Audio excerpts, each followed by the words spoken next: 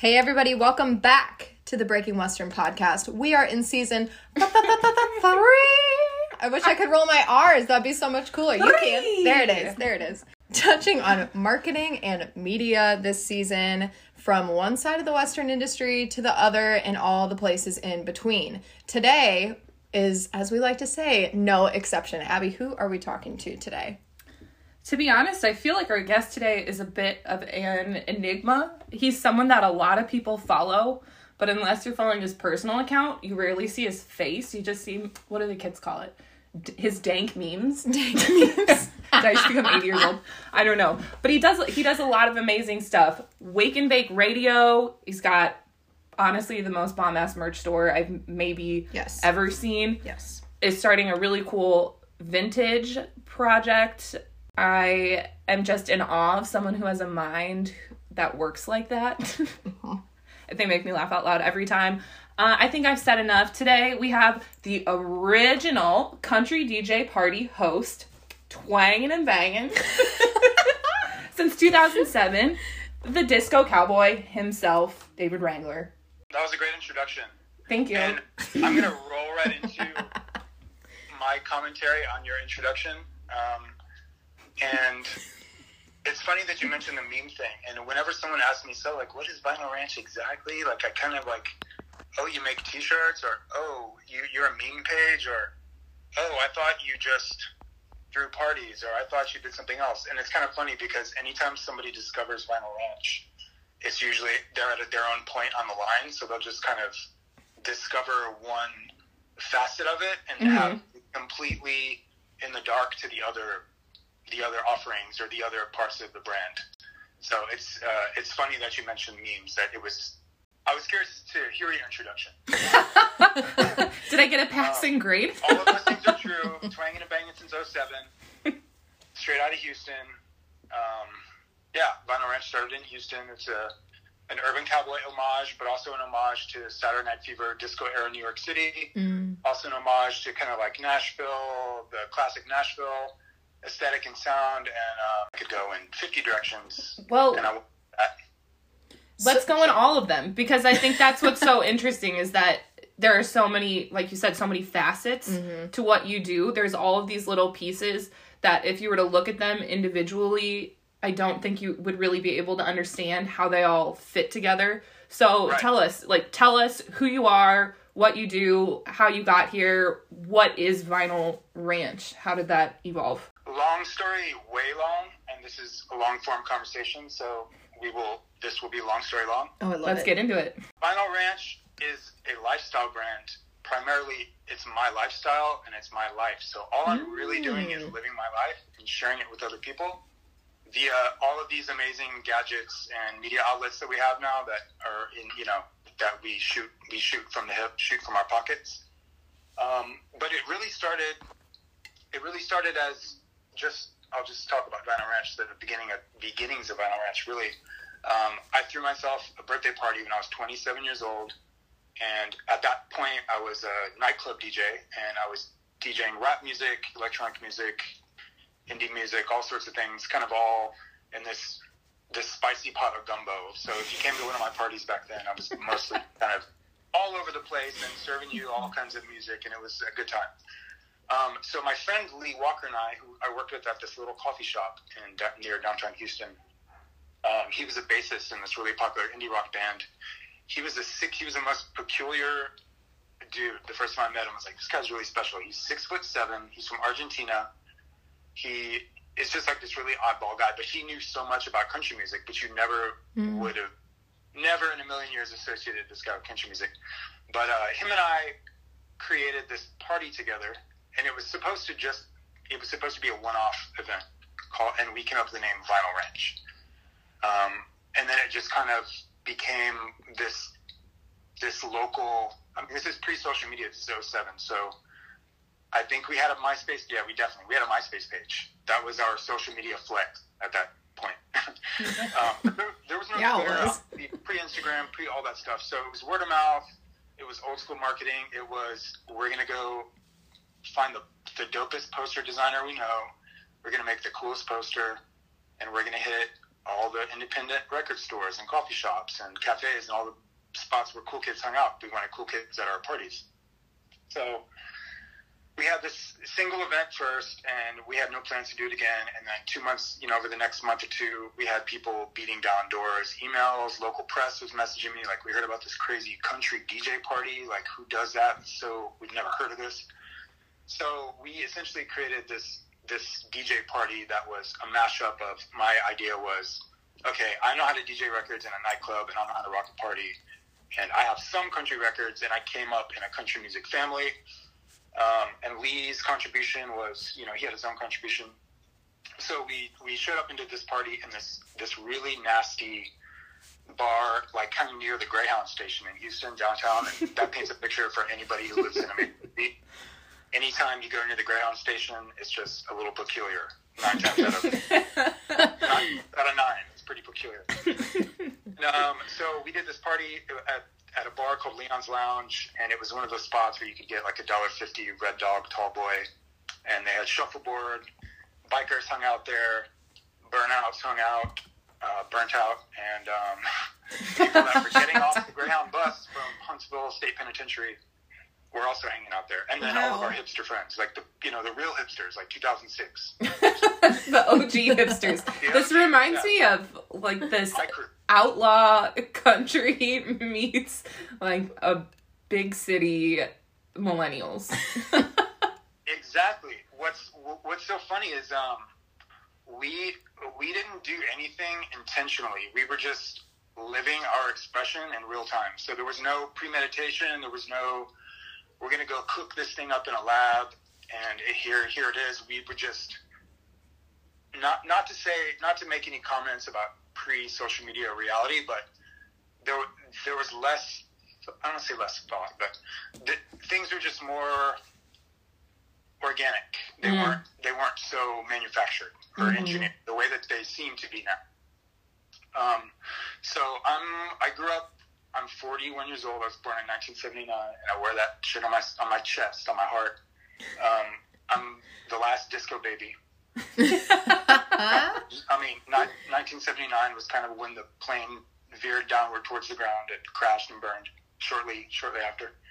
But yeah, so I grew up with 90s hip hop culture and remix culture, and I was always kind of a student by proxy of remix culture, just by and large, just living it, not having to study it, just kind of like being a part of it, being inside of the snow globe. And I always thought that, country music, moving forward, that I could create a project where it's like, okay, nobody is really examining this huge canon of like pop culture with country music. So I'm going to examine that under the lens of a remix artist. And that's kind of how Ranch began. And it took a few years of that, a few years of Vinyl Ranch for me to have enough hindsight to recognize that that's what I was doing. I didn't do it intentionally. It's just, that's what was happening. At the time, I was remixing rap music and club music, and that's kind of what I was known for. I was kind of around that time, like a pretty popular blog. I don't know if you remember music blogs, but I was a big remixer in that era of music, of dance music, indie music, indie rock. So if you were to Google me in 2007, 8, 9, 10, you would find my remixes on all the biggest blogs in the world. That was in Rolling Stone magazine, Spin magazine, all the music mags kind of showed me some love at that time. So I was already kind of remixing music, and I was into art in high school and used to draw and make remix mashup graphics back then. I didn't really know what I was doing. The idea of mashup didn't even exist. The remix did for sure. But going back before that, when I was a little kid, I would watch MTV, and I'd watch like a Run DMC music video or a Depeche Mode video, and I'd hear the music, and I just instinctively would sing other words on top of the music.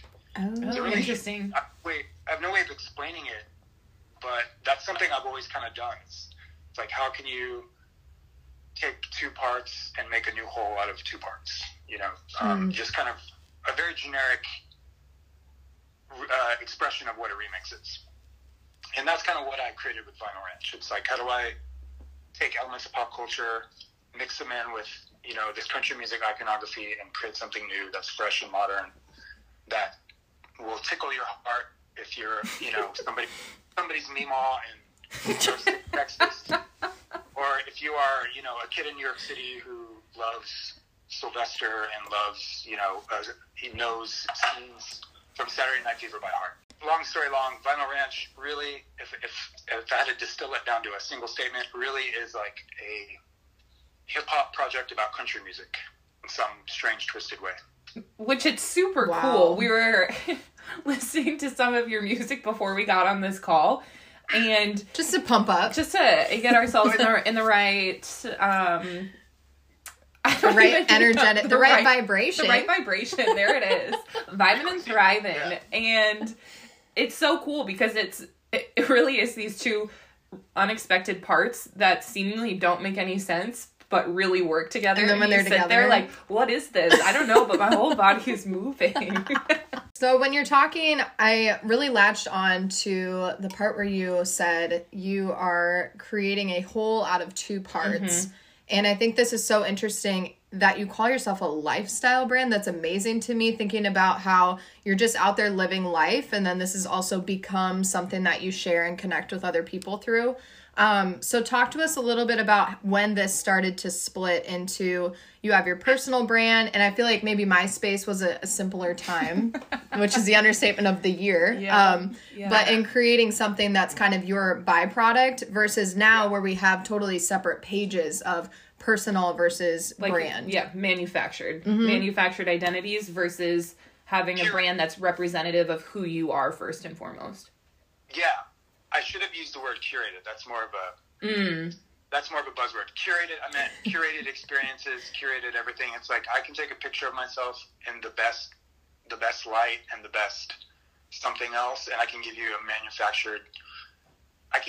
curated run of manufactured images and videos and expressions.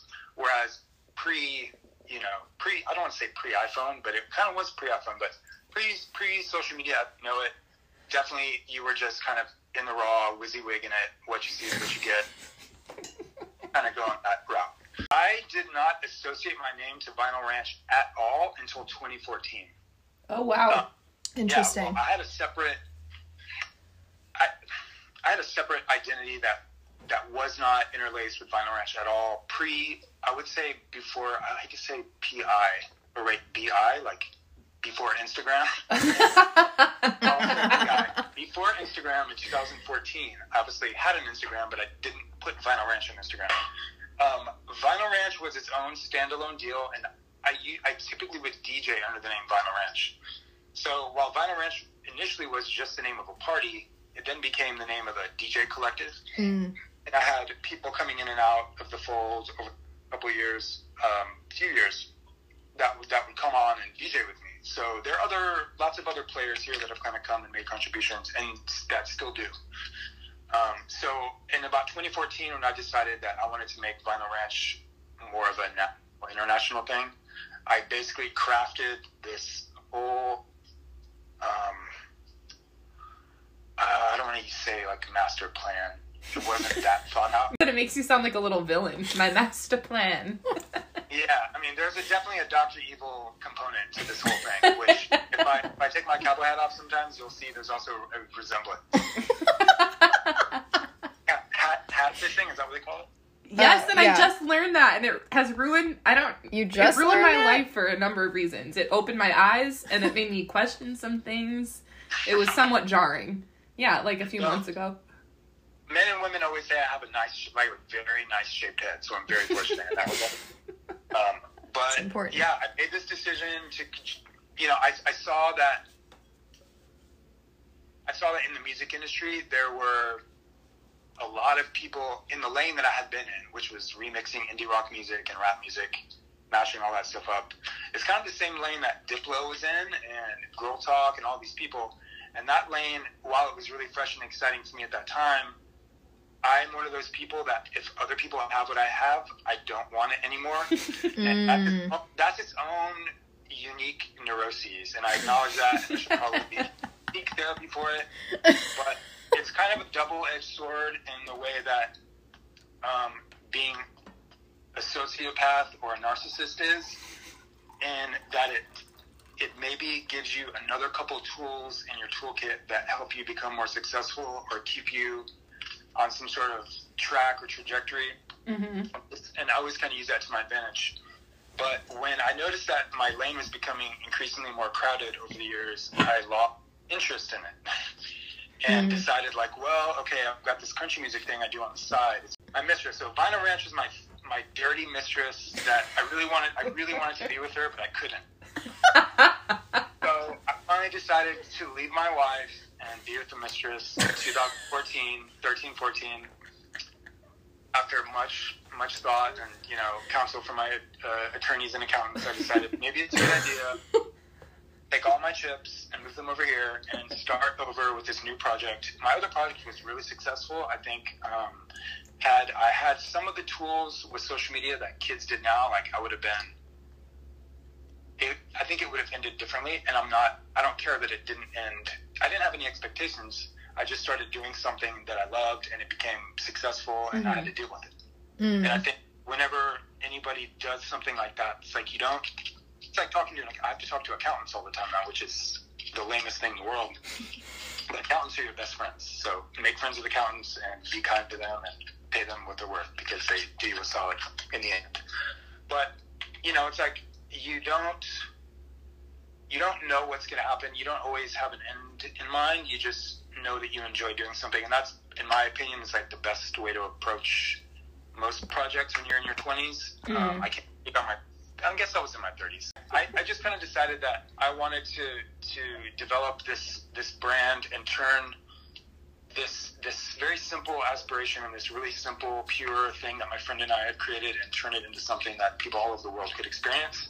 I didn't know quite how I was going to get to that end, but I knew that it could be achieved.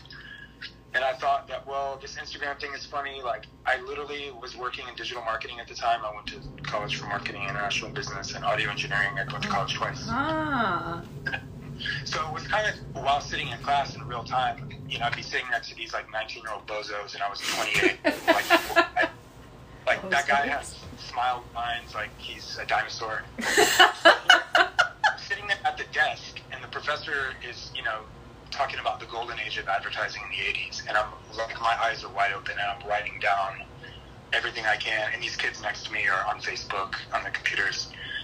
I'm just, sidebar, if you are an adult and you want to go back to school, I think that is the most beautiful thing in the world, because then it comes from a pure place, and you have some sort of idea as to, you know, what you want in life. I wish I had waited. Well, I did wait, but when I meet young people that go to school, my niece just graduated high school last year, and she's in school, and she's like, oh no, you know, I don't know, man, what do I want to do? Like, I just want to, like, be a free spirit. Like, I just love, you know, if I could do anything, I'd just hang out. It's like, well, that's cool. You can float now. You can float until you're damn near 30 with that, you know, ethos. Like, I just want to hang out. I'm like, that's cool. We all just want to hang out. That's true. I just think that it came from a pure place, and I didn't have a huge plan in mind. I knew that I had a couple of goals, and that there are points in between where I could have landmarks. I could create landmarks, and one of those, you know, at the time was, okay, I'm doing these parties in Houston every month. Why don't I start doing parties in other cities in Texas? So I started party in Austin whenever I could, and then I, you know, slowly over the next year, you know, I was doing after parties at ACL and, you know, a party at South by Southwest, which I'll tell you later, I grew that into its own brand called Hard Country.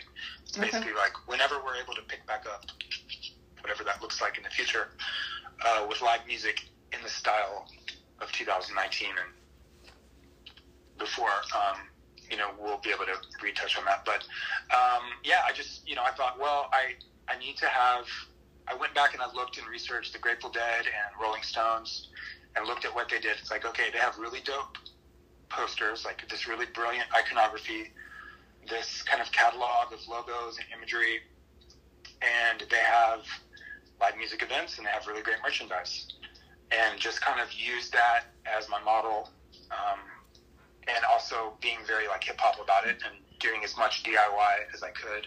And just trying to be, you know, a guy that other people wanted to work with and maybe were always kind of questioned and never, you know, I think I heard one of you use the word enigma, which I feel like most people describe me as that because they don't really know what I'm going to give to them each time I meet them or hang with them or produce work with them or for them.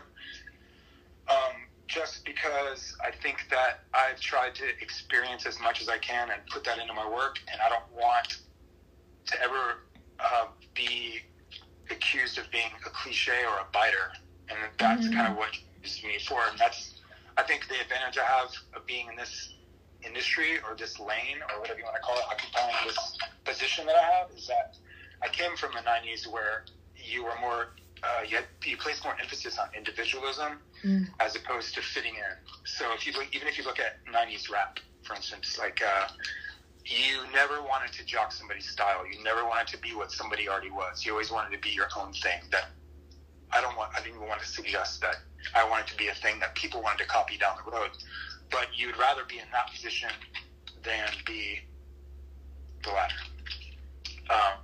So I think that, I looked at some of the, we discussed, some of these ideas about, people imitating someone or someone jockeying someone's style or someone stealing someone's voice.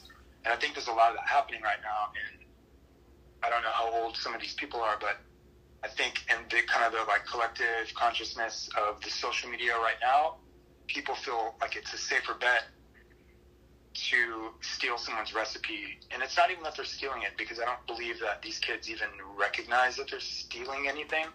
But if you're stealing someone's secret sauce, if you're taking someone's secret sauce, you're stealing it. Also you are. I'm also not one to talk. Like, I'm a remix artist. Like, I take things from people and I turn them into something else. And that's what I feel like is so unique about my brand, is that I'm doing this and in a way that is genuine and is, to my knowledge, had never been done before. And that's what's so special about it. And that's why I think that my brand has been successful. And now you can just come up and see what I've done. And to use the analogy of a book and a recipe, I've kind of laid a recipe out for people so they can pick right up, and they can do Vinyl Ranch, quote unquote. But they can't, because you're 3D printing my expression. My expression was handcrafted over 20 years. Vinyl Ranch has been around since 2007. So I've got years of record collecting, years of relationships, years of roots in the ground, years. And I'm from Texas. I grew up outside of Austin in the Hill Country near Luckenbach, where the song. The song. I was born in Saginaw, Michigan. There's a very famous song. Oh, no way. I mean, all of these things that you couldn't even make up. Like, just all of these things in my life have checked all of these boxes. I've been a DJ. I've been working in nightlife since I was 18 years old in one day, for the most part. So my entire life, I've been in nightclubs, music venues. I've been a club promoter, a DJ, a bartender, a bar manager, liquor inventory manager, sound guy if I had to, merch person. I've flipped, I've cleaned every corner, I've dusted with a white glove, every ledge. Like, I've done it all at this point. So when someone steps up and tries to hijack my identity or the voice of my brand, it's kind of like I feel bad for them. Almost. Don't you want to have your own legacy that isn't someone else's? Oh, that's true. There's a really great Lil Wayne interview that came out a long time ago, and he essentially said the same thing. And that's not a unique position, really. I just think that I wish people would spend more time on self-discovery than just emulating someone else's artistic expression to that degree. Absolutely. Okay. I'm influenced by so many people and so many things. I think it's beautiful to be influenced by others, but there's a difference between influence and stealing someone's voice completely, Yeah. Absolutely. Well, and that's the thing. I don't think you have to reinvent the wheel when you're starting something new, but you certainly have to have your own take on it. You don't have to reinvent it, but you can't just rebuild it. So I'm wondering what was going through your mind then. I'm going to circle back to you mentioning you going back to school, sitting in a classroom, taking all of these notes about the golden age of marketing while other people around you are not paying any attention. And you have this whole cadre of experiences that you've just given to us.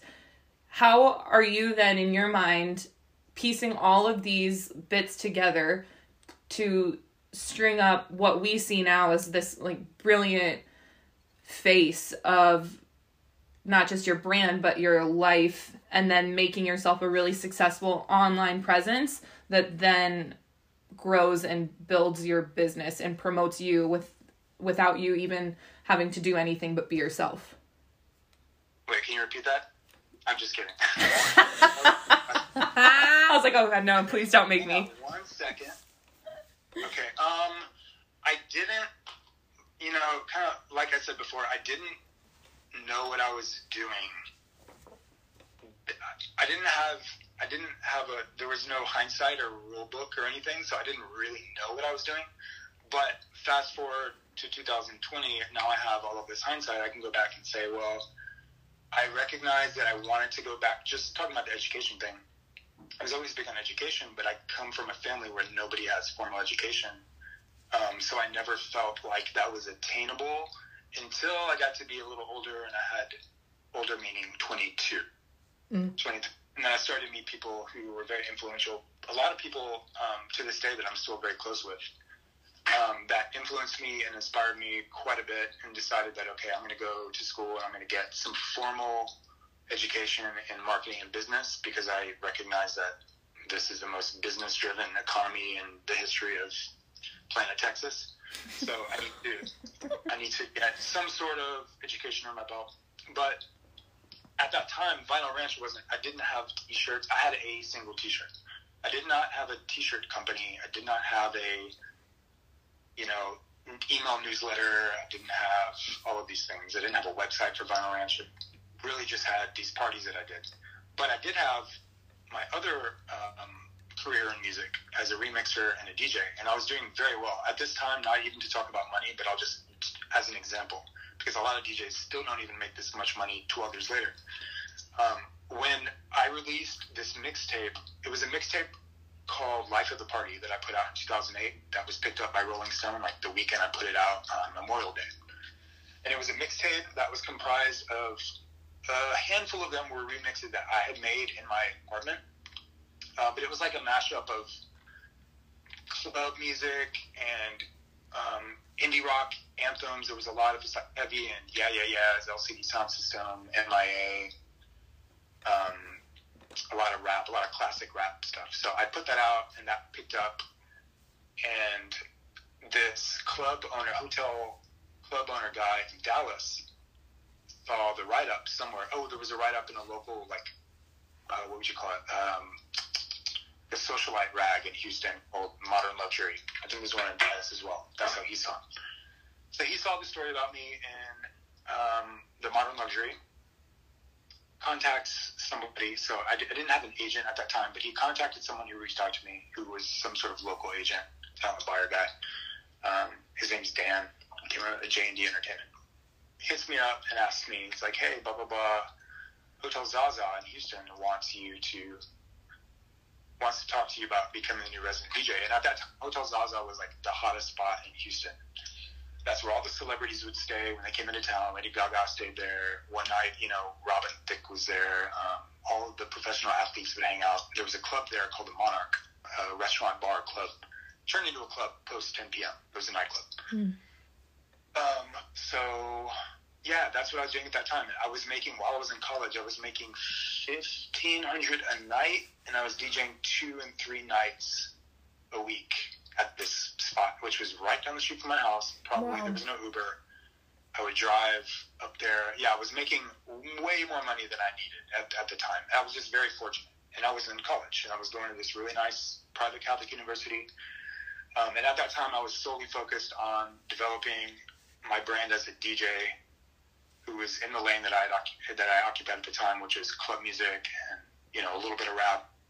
But mostly I was just caught up in my universe that I created in the music blog community, and that was priority. Secondary to that, Vinyl Ranch, I think there was a period of time of 2 years where I didn't do anything with Vinyl Ranch. And maybe it was 2010 to 2012. I think there was a 2-year hiatus. Lee, my partner in the beginning, moved to New York. And then he put the bug in my ear initially about, hey, you need to come and do Vinyl Ranch up in New York. And that's kind of, I'll talk about that a little later on the, enterprising component of the Vinyl Ranch DJ parties.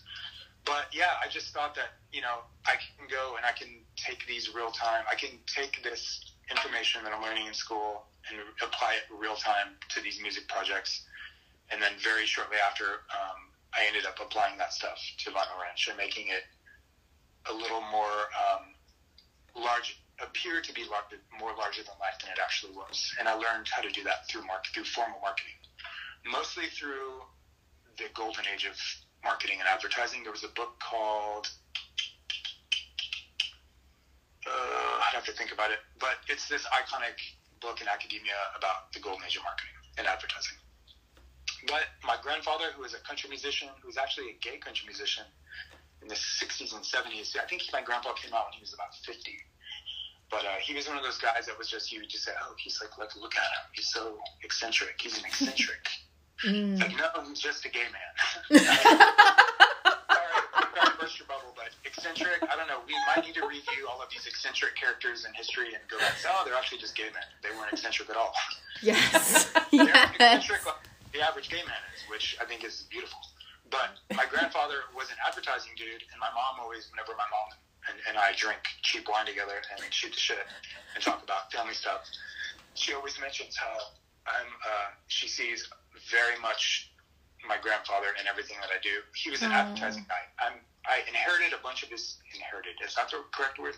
Whenever he passed away, my mom gave me a box of his things. And he had all of these little mead notebooks and with all of these scribblings, like these advertising kind of slogan scribblings. He was one of those slogan guys.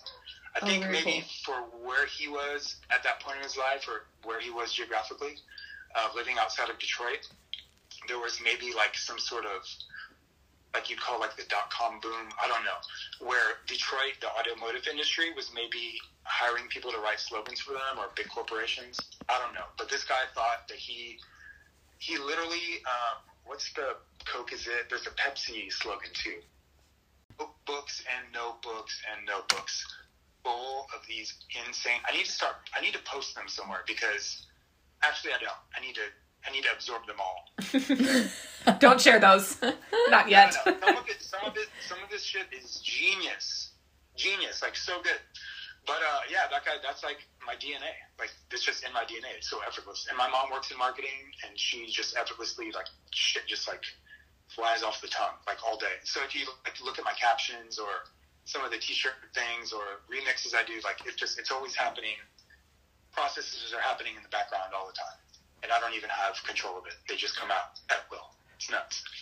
Which truly is very inspirational, because I probably, on a very regular basis, will say to Angela, like, have you seen Dave's latest post?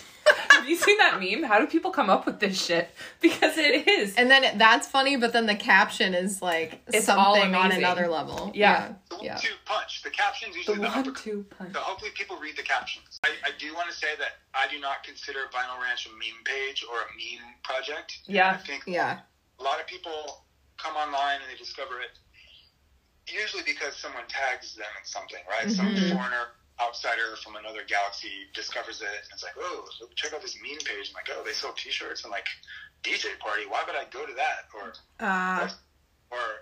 it could be a number of things. But I will use this moment to promote the next leg in this adventure for Vinyl Ranch. Probably 3 or 4 years ago, I always knew that I was going to turn Vinyl Ranch into a record label. I don't want to say record label, but would offer the component of releasing artists' original music. So I will say that. Call it what you will. Ooh, very cool. I'm finally getting underway. I just had a 1-hour chat with the record pressing plant in Austin. I've been working on my A&R. I've got all my guys lined up. My bands are submitting music. So it's going to be really cool. It's going to be different from what's out there, what anyone has seen before. Everyone thinks that whenever they get into a project, it's like, well, ultimately, you're releasing physical product, hopefully, and streaming, and you're going to make money on publishing. Or pretty simple. It's a pretty simple business. It's also a really shady business. So I've taken the counsel of some friends of mine who've been in the biz for quite a while that are kind of helping me distill this down to like the most fair and business, what's the best way to say that? I'm sounding like a total schmuck.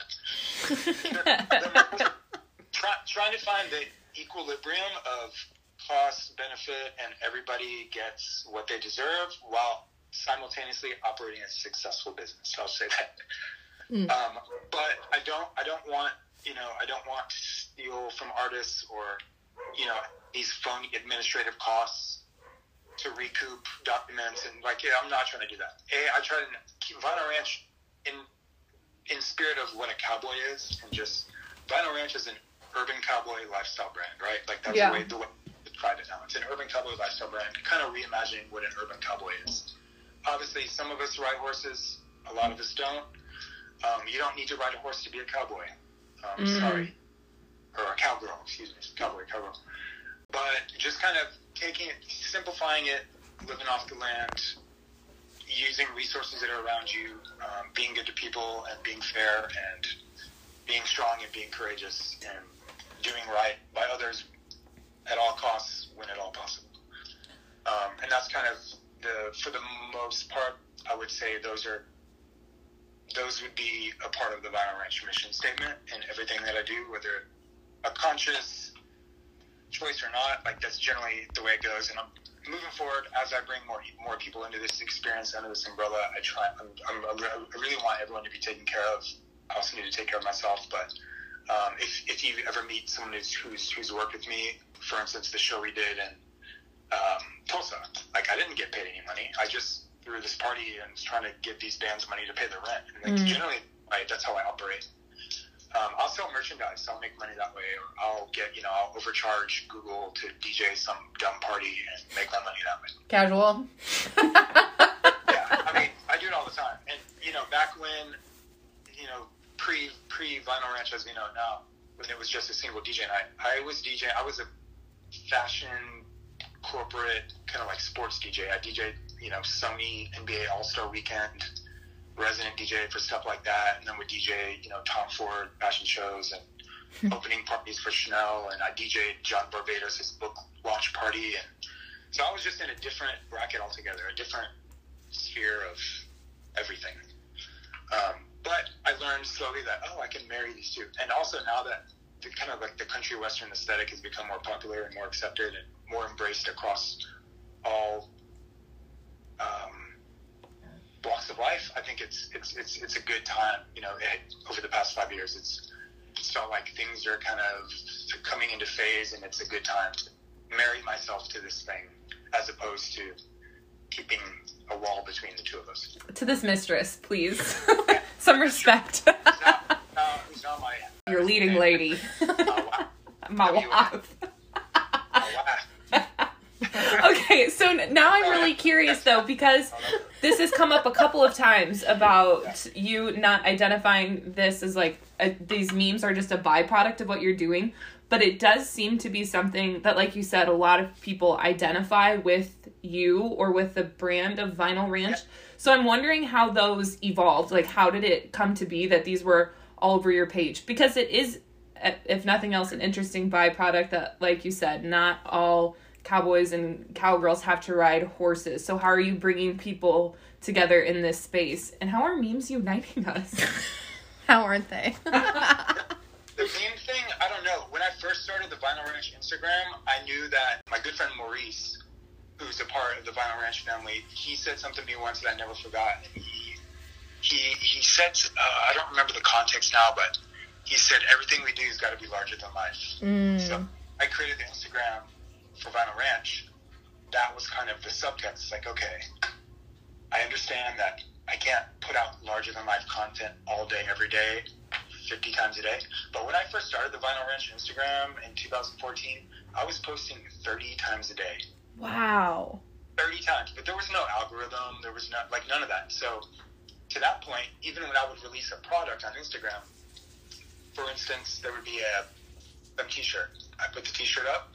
I have 1,100 followers. I put the t-shirt up for pre-sale. The second I refresh after I post it, I've got 60 likes, like seconds later, and a bunch of comments and people wanting to pre-order it. Now the way you interface with Instagram is so different. Mm-hmm. I mean, bizarro.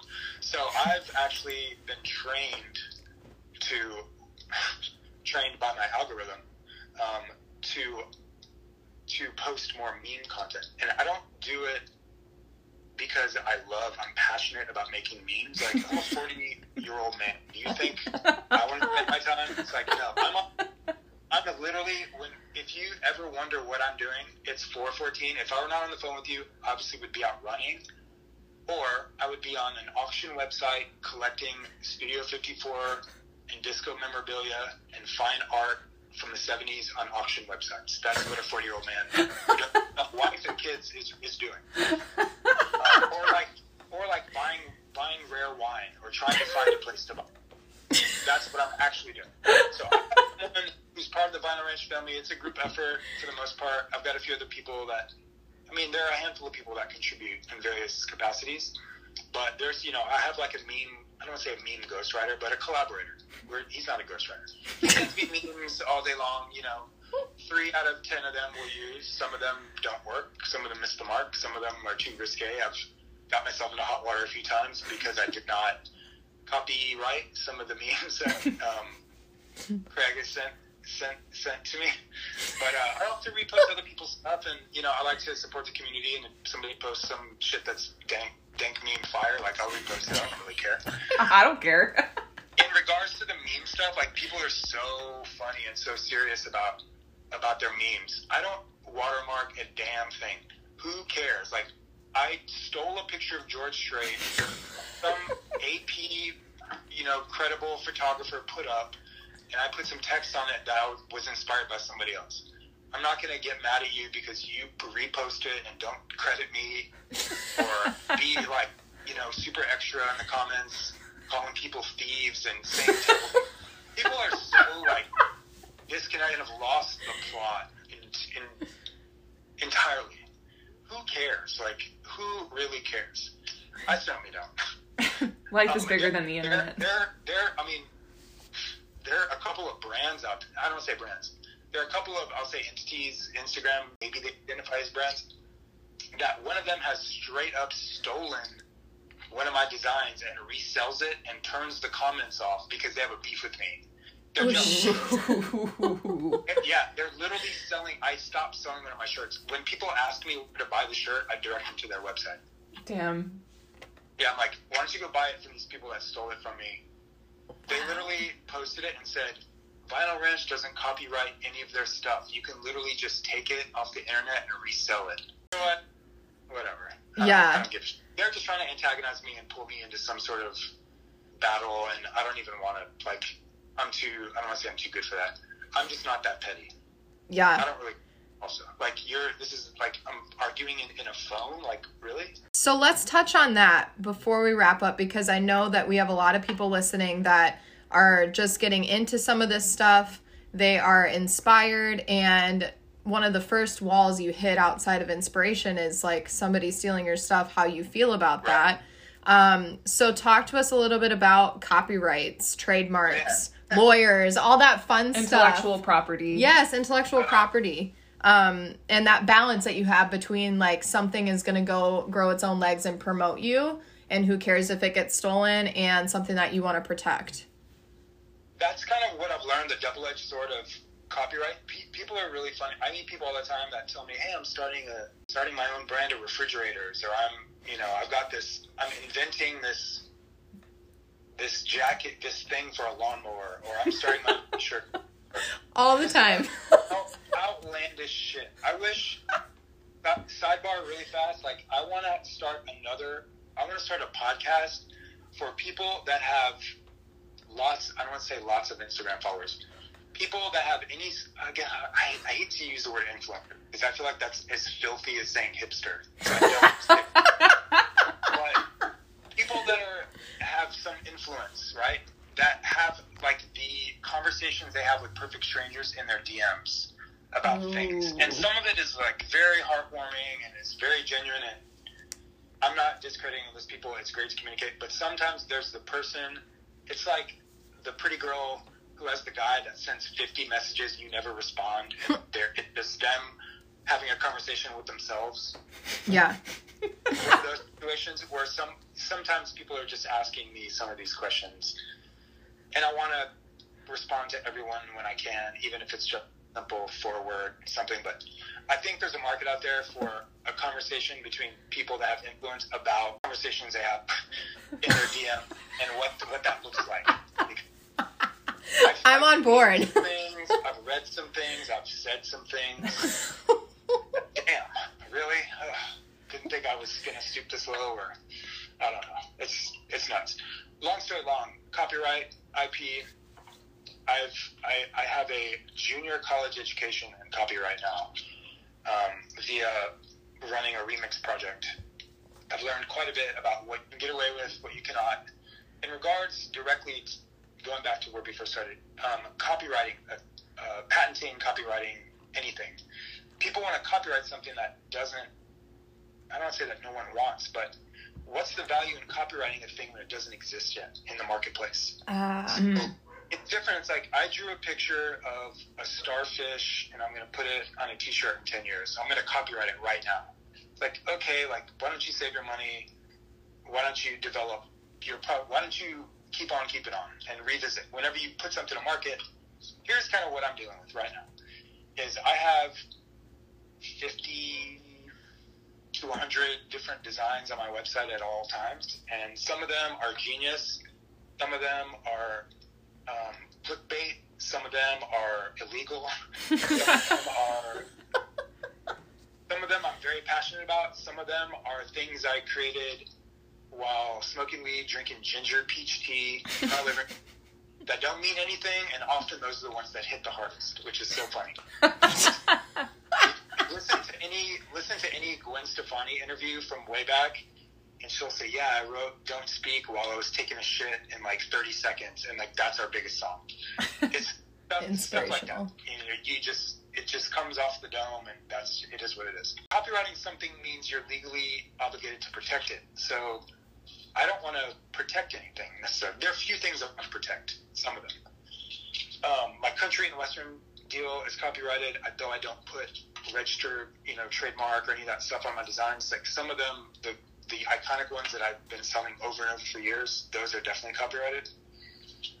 But it's just like you don't want to see somebody violate your copyright, because then that starts to consume your bandwidth, and then you're worried about it, and then you've got to call lawyers. And it's just this money pit. And it's like, who has time? A, who has time for it? B, in the end, when you finally take it to court, whoever's got more money is going to win most of the time. Mm-hmm. I've obviously received, as you would imagine, a ton of cease and desists from various entities, from, I probably shouldn't say, but country music artists to like footwear brands to very famous modern artists to very notable modern artists to artists' rights societies, like all sorts of things. And, I've been counseled by my attorney, my IP guy in Houston, and, in a nutshell, what I've learned is you can get away with quite a bit, but is it worth the money fighting it? And 99 times out of 100, if you know you borrowed something and maybe didn't change it enough, then maybe you should just do the right thing and agree to cease and desist. Which I do without putting myself into hot water or admitting any sort of guilt or anything. That's just a part of the game. Like even when I was a music remixer, this would happen to me all the time. I'll talk about that. I did a Lady Gaga remix of Born This Way the night it came out, when the single dropped, and it was up on the internet, I think like 1 a.m., and I was already receiving cease and desist from her label. Wow. I mean, that happens all the time. You have people that their job is to enforce trademarks and copyrights and stuff. So I think if you can get away with not doing it, just don't do it. But if you want to explore that, there's a huge subculture of people that love bootleg merchandise, and I don't want to say bootleg, that love bootleg means you are making fake Nike products. Mm-hmm. And I mean, like, the Gucci t-shirt is a great example. You'll find globally there's this huge market for bootleg Gucci, which is designers basically taking the Gucci logo and making their own Gucci t-shirt. And the Grateful Dead are really cool about it. They actually encourage, to my understanding, they built this whole, I mean, obviously there's the entire community and culture of Grateful Dead, but they built their own self-sustaining economy around it too. If you go to a Grateful Dead show and you go out to the lot, they basically give you the design assets and say, here is a template for making Grateful Dead merchandise. We have these 3 iconic images that you can turn into anything, and you can sell them, and you can stay on the road with us for this entire year by hawking your wares in the parking lot before the show. And that's kind of how the Deadheads, I have a few Deadheads, actually I have a lot of Deadheads in my family. And that's kind of what they do. And I've learned through, friends that are in that, into that community and subculture, that's kind of how that works. So in that regard, like, it's cool to bootleg stuff, and it's cool to remix and reimagine. But whenever you start dealing with, Brooks and Dunn and Garth Brooks and guys like that, they don't see the value, or they don't have or, I mean, this is really important to note, they don't have people on their team that are living the 2020 business social media reality. They don't understand the value. Somebody like me, or someone like me, not me personally, but a brand like mine who embraces an era and kind of breathes new life into it, that makes, I don't want to say makes them relevant. Like, Garth Brooks doesn't need anybody to make him relevant. But it opens them up. It opens up this door, this filthy door, into the dirty closet where all of the evenings live. Bootleg merchandise. I need to find a replacement for the word bootleg, because I don't mean bootleg. It's something else. It's like the unofficial merchandise that independent designers make that isn't picked up by the brands or the artists or whatever. I don't know, but I feel like there's something great in there with like a cowboy boot and something that you can use to your advantage here. Oh, totally agree. Bootleg, that's funny. Boot cut. That's bootleg. funny. Boot cut. There we go. All right, so he is better at this. And this is why he's the professional and we are not. It all comes full circle. Hey, shout out to everybody in my DMs who's sharing their brilliant t-shirt ideas with me on a daily basis. Not that I don't need your help, but the second I take somebody's t-shirt idea, then I'm gonna, at some point, they're gonna want money in their hand. They're gonna want cash money in their right hand. I'm not doing that. Thank you for your ideas. Appreciate them. But thanks, but no thanks. Just a friendly reminder. Well, there you... Thanks, but, I can't. Like, sorry. Yeah. Well, there you have it, folks. You have the advice, you have the story, you have a lot of inspiration going forward, and I was certainly so intrigued to hear all of this because, again, I feel like I missed out. I didn't go to Tulsa with Abby, and... You did miss out. Yeah. I missed out on a lot of her bullshit, and I think a lot of fun stuff, too, so... Yeah, hopefully I answered some of these questions that you had and gave some clarity to what it is that I'm doing over here. No, absolutely. And I think a huge takeaway from this is being true to yourself in the way you present yourself, because authenticity sells above everything else. And when you're working to always be mindful of learning from your own mistakes, learning from what other people are doing, but putting your own spin on that, and finding all of the unique ways to really make it work for you, because at the end of the day, that's ultimately the best marketing strategy. To some degree, if Instagram went bankrupt and it went away, I would be fine. If you were to come back to me, if Instagram went away and you came back 6 months later, there's a high likelihood I'd still be doing the same thing. Mm-hmm. So, kind of going back to what I said in the beginning, like, this is just my life. It's a lifestyle. There's some... what's the best adjective? There are a few elements of theatrics and pageantry here and there, like a little bit, but it's just a little. It's fun. Like, I'm a Leo, so I'm gonna make it. There it is. I'm gonna make it my story. Yes. Well, thank you, Dave, so much for being on today with us. We totally appreciated this. Tell us where everyone can find you online, whether that's social media, your websites, upcoming projects. Where can they find you on the interwebs? Everything by design is at Vinyl Ranch. So if you need to find me on across all social media is Vinyl Ranch. Even OnlyFans is Vinyl Ranch. It might be Vinyl Launch. Ooh, there it is. Did it just get warmer in here? No, Vinyl Ranch across the board. If you somehow haven't heard of him before, definitely go check out all of his pages, but absolutely merch. Listen to the music too, because it will change things for you. So thank you for listening to another episode of The Breaking Western Podcast, season 3. We'll see you all next week.